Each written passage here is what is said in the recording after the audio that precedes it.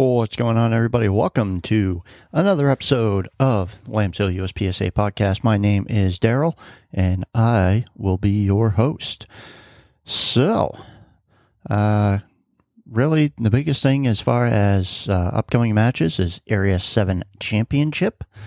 Hamden Rifle Pistol Club is actually shooting today, August 14th, for their August match. I am not there, just trying to conserve some ammo for Area 7. So yeah, Area 7 coming up here in a couple of weeks. The very beginning of September. September 2nd, 3rd, and 4th. Yeah, should be a great time. I've been looking over the matchbook, which is posted on Practice Score. Kind of interesting, the way it was done. The entire matchbook is on Practice Score if you signed up for the match, but each page is a separate individual file. So kind of awkward, but gets the job done. So yeah. Ruger Area 7 Championship coming up the first weekend of September. Hamden Rifle Pistol Club. I believe this will be the first time that Hamden has hosted the Area 7 Championship. I could be wrong on that, but I believe it is the first time that Hamden will have hosted it. So looking forward to that. Obviously, I am working as a range officer. So I'll be shooting Friday and then working Saturday and Sunday. So let's get into the main topic here. Oh, another thing, the election, whatever you want to call it, the runoff election or whatever, is going on right now. Get onto the USPSA website and vote if you have not already. It's Yi-Min Lin against Bruce Wells. In my personal opinion, Yi-Min Lin should have won the initial election, but yeah, I won't go off on that soapbox again. I feel I've already beaten that horse to death pretty well. So yeah, vote if you have not already in the election. So we're going to take a trip back in time here a couple of weeks to the Trident Armory Stand By the Fly benefit match. Yeah, huge match, huge numbers that came out of that, over $70,000. I believe they've already set the goal for next year of $75,000. So maybe we'll get 100 this time. I know last year they set a $25,000 goal. Pardon me. $25,000 goal, ended up with 50 in around there. This year, $50,000 goal, ended up with 70. Maybe it was $75,000 goal we can hit, or they can hit 100 next year for our very deserving veterans and the nonprofits that help them out. So at the match, it was Sunday, and we had just finished up on my stage 5. All of our squads had gone through. We were done for the day. We were packing up, and I think we just finished packing up, and I was just picking up some brass. And I hear over the radio, the range master, Lee Cabana, call another person, I believe it was Neil, who was running stats for the match, to come up to the clubhouse to assist with assembling an arbitration committee. Now, arbitration committee is not a phrase that I have ever heard on the radio at a match. So naturally, it got my attention. apparently there was a competitor who did not agree with the call that the range officer on their stage made. They appealed it to the other range officer in this case and got the same call. So they call for the range master. Competitor requested the range master. Range master goes up and essentially does not overturn the call. So at this point, the competitor requests arbitration. So I'm not really thinking anything of it at this point. I'm just thinking to myself, okay, we got something, got something here. No way I'm going to be called for this, because the arbitration committee, per the rule book, should be made up of the most experienced ROs there. Okay. So, where is it here? Yeah. Composition of committee, under 11.2 of the rule book. Let's see. 11.2.2. Arbitration committee. For level 1 and 2 matches, the match director shall appoint an arbitration committee of 3 experienced competitors who are not parties to the appeal and would not have a direct conflict of interest in the outcome of the case. The arbitrator should be certified range officials if possible. All committee members will vote. The senior range official or the senior shooter, if there are no range officials, will be the chairman.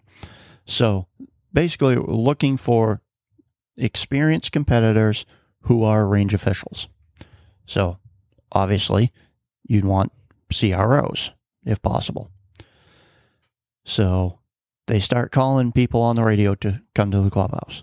Well, the problem is a lot of the other more senior range officials either had something to do with the arbitration, they were working as match director, stats, range master, whoever,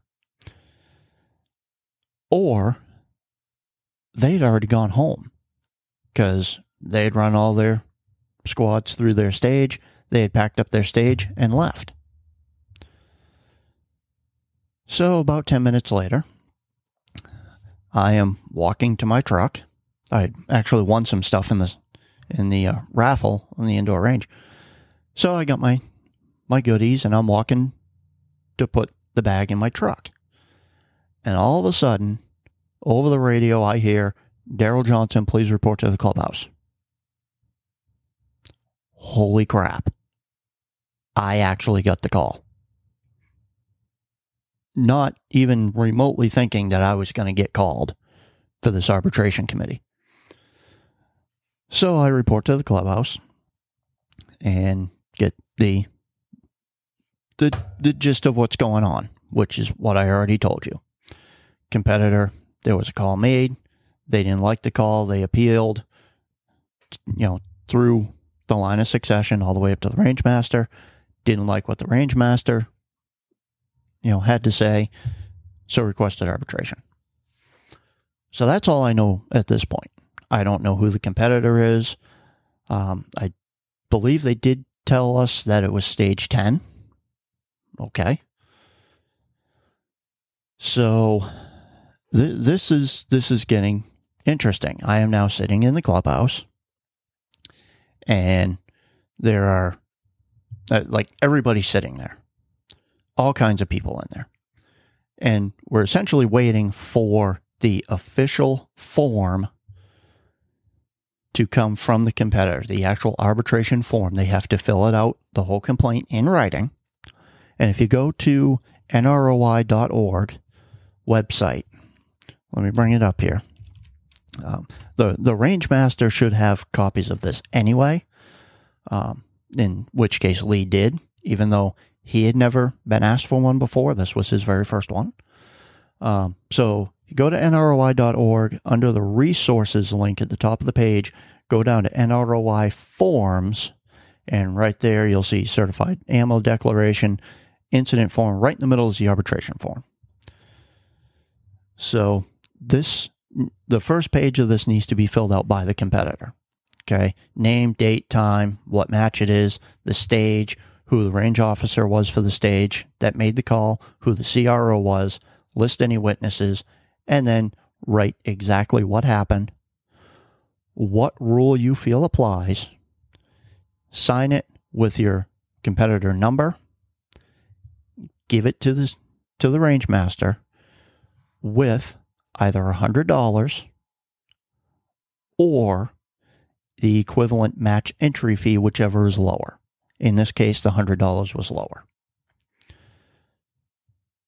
Now, per the rulebook, the competitor has 1 hour from the request to arbitrate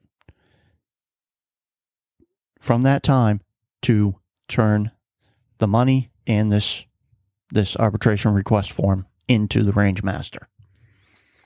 In this particular case, he did so within the hour. So at that point, the committee had already been put together.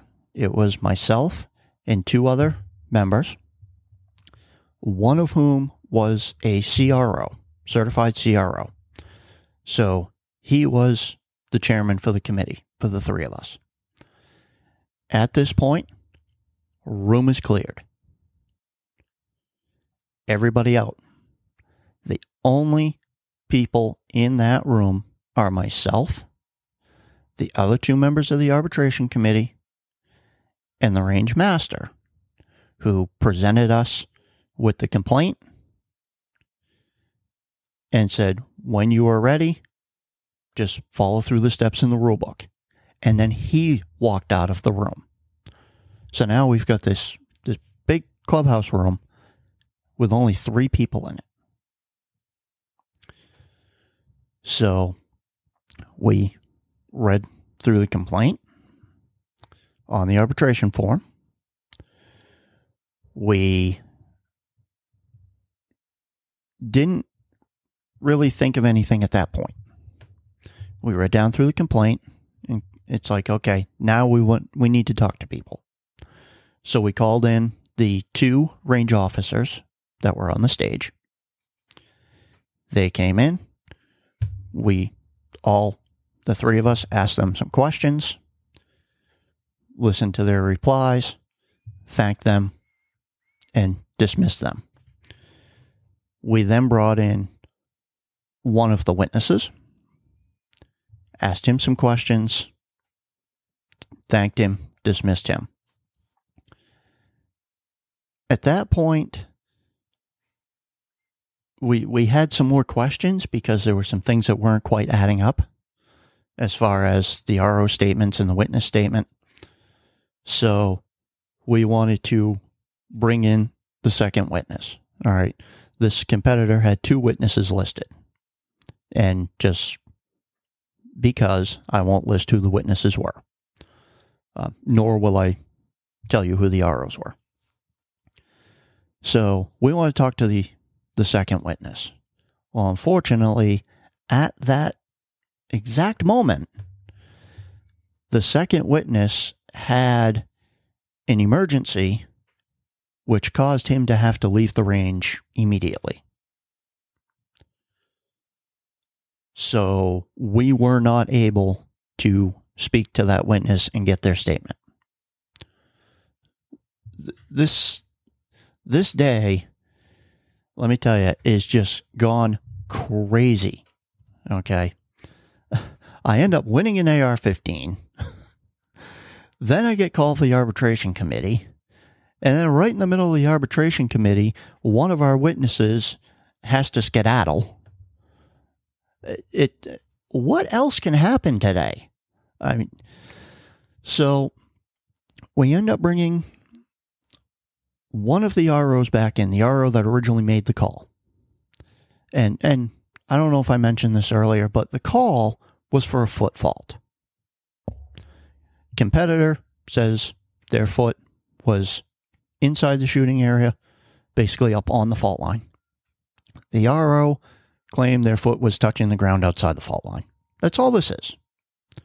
It's a foot fault. 10-point penalty. So we talk to that RO again, ask them some more questions, get some follow-up and whatnot, thank them, dismiss them, bring in the first witness, ask them some more questions, kind of follow things up with that shooter, thanked him, dismissed him. So now, at this point, we pretty much have all the evidence that we need. Per the rulebook, we cannot look at video or photographic evidence. We can't listen to audio evidence, anything like that. So we have a decision to make. What are we going to do with this arbitration? We have the complaint from the competitor. We have the statements from the ROs that were working the stage, and we have the statement from a witness. Looking back at it, hindsight being 20/20, as they say, I kind of wish that we had called the competitor in also, because we can do that per the rules. I wish that we had called that competitor in and gotten their side of the story. I honestly don't know why we didn't. But like I said, this whole day was just starting to spiral out of control. It's like, what the hell's going on here? So, error on our part. We didn't talk to the shooter. So we made our decision based off of the evidence that we had. And our decision was to essentially deny the appeal. So we informed the range master, we informed the match director, and then we went and informed the competitor. At that point, it's done. It's over. We've made our decision. That's it. Well, the competitor obviously did not like what our decision came out to. So a couple of us on the arbitration committee, I know the chairperson of the arbitration committee basically got his ear chewed off by the competitor. And then the competitor ended up showing him video of the incident and everything else. But at that point, the decision was already made.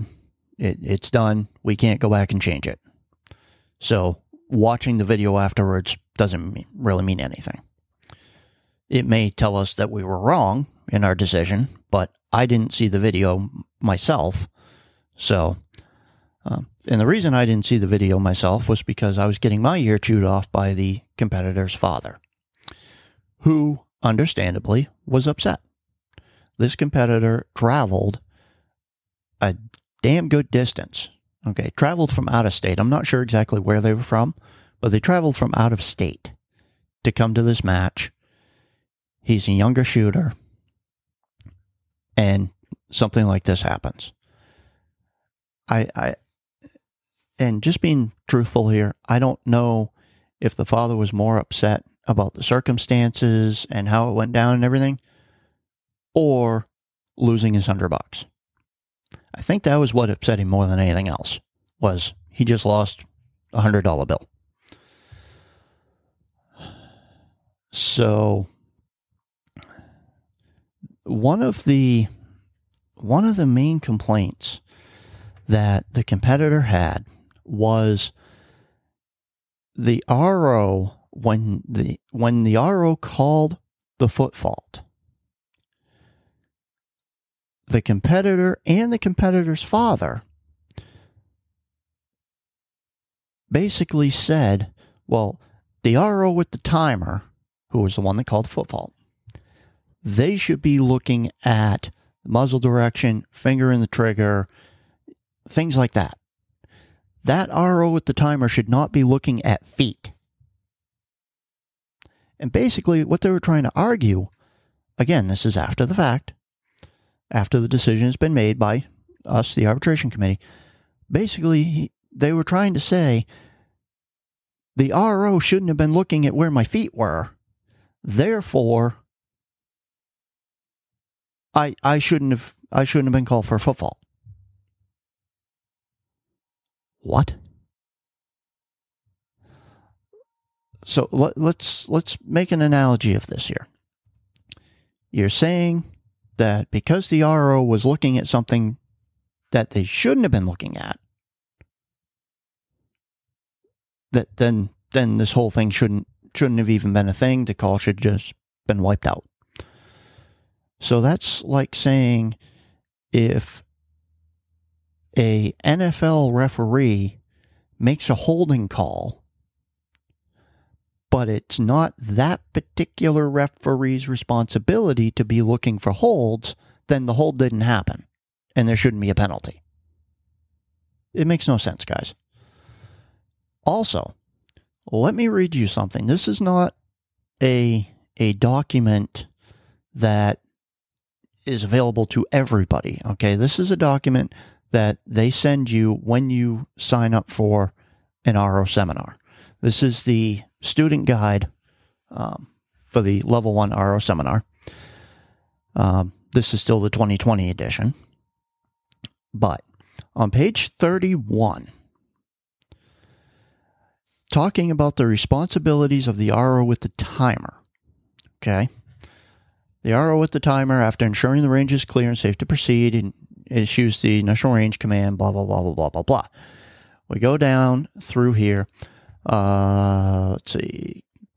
Continues with the remaining range commands and follows the competitor through the course of fire, observing muzzle angle, competitor's fingers and hands, especially when the gun is being manipulated, as with reload or clearing a malfunction. He also counts shots between reloads, and here's the important part, and can take a slightly bigger picture at times, observing the competitor's feet if near the fault lines. They can take a slightly bigger picture at times, observing the competitor's feet if near the fault line. Now, that is not a rule. That is not a USPSA rule. However, there also is no rule in the competition rules handbook, or in the competition rules, that states exactly what each and every single range officer on that stage should be looking for. It is the range officer's job to make sure that the stage is run safely, the competitor is shooting safely, to score the targets, and to call out any penalties. Period. So if the RO with the timer is looking at your feet to see if you're in or out of the shooting area, that's their job. It doesn't matter whether they're the RO holding the timer, the RO holding the tablet, or a third or fourth assistant RO. Any one of them can call a DQ. Any one of them can call a foot fault. That's their job. That's why they're there.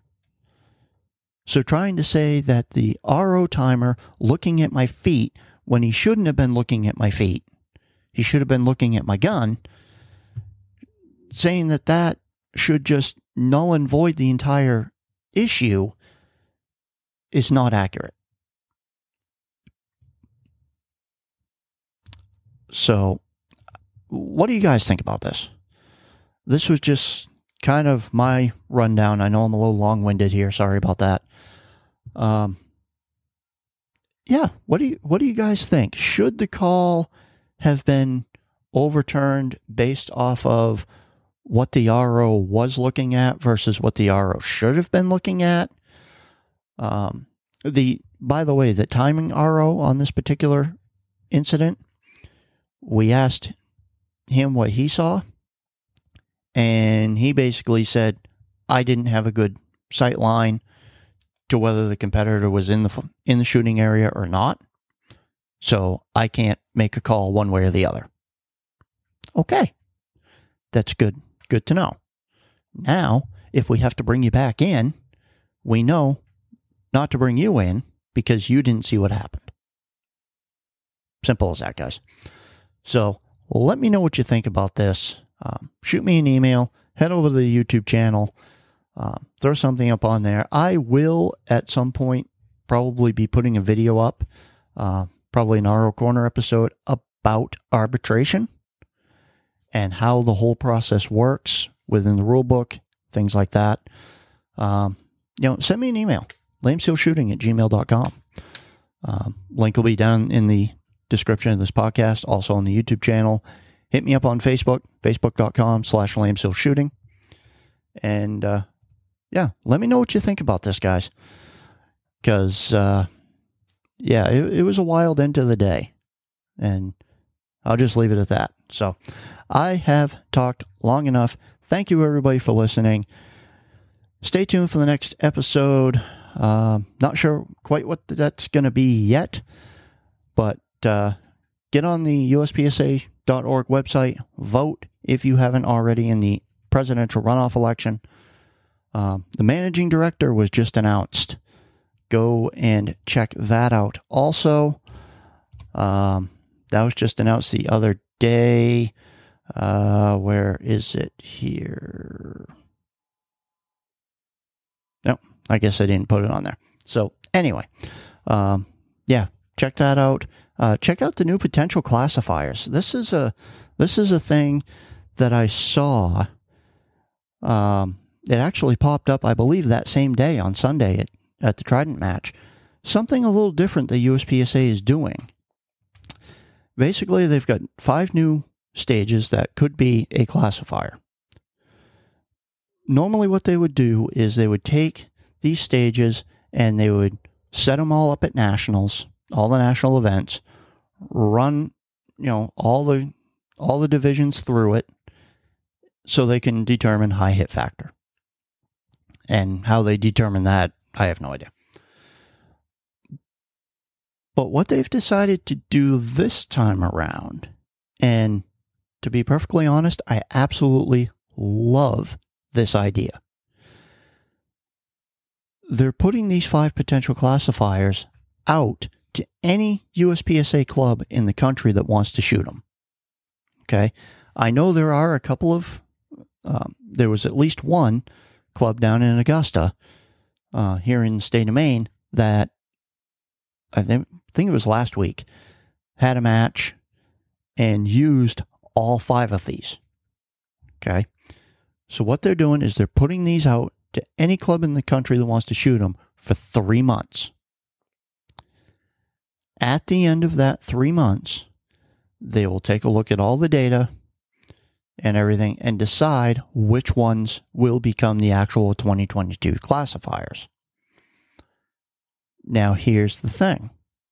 Normally, if you shoot an all-classifier match, the club has to pay extra activity fees to USPSA per classifier, which means you as a competitor have to pay extra to shoot that match. With these 5 potential classifiers, that is not the case because they're not classifiers yet. However, at the end of the 3 months, when they figure out which of these 5 stages will become the new 2022 classifiers, they will become classifiers, and the competitors that shot these stages in that 3-month time frame will get an official classification score for those stages without having to pay an extra dime, both on the shooter's part and the club. The club will not have to pay extra activity fees because they shot these classifiers in the last 3 months, even though they're a new classifier now. But it still counts towards the club's required number of classification stages to stay current with USPSA, and all the competitors that shot one of the new classifiers, when it becomes a classifier, will actually get a classification that will apply to their classification. I don't know who came up with this idea, but they are brilliant. I absolutely love this idea. I think it's great. I think this is how they need to do it from now on. So whoever came up with the idea, kudos to you. I have rambled on long enough. Check me out on all my social media, Instagram, Facebook, YouTube, Full30, if you remember that. I really got to get on that. But yeah, that is it from here. I will see you guys in the next episode. But until then, shoot safe.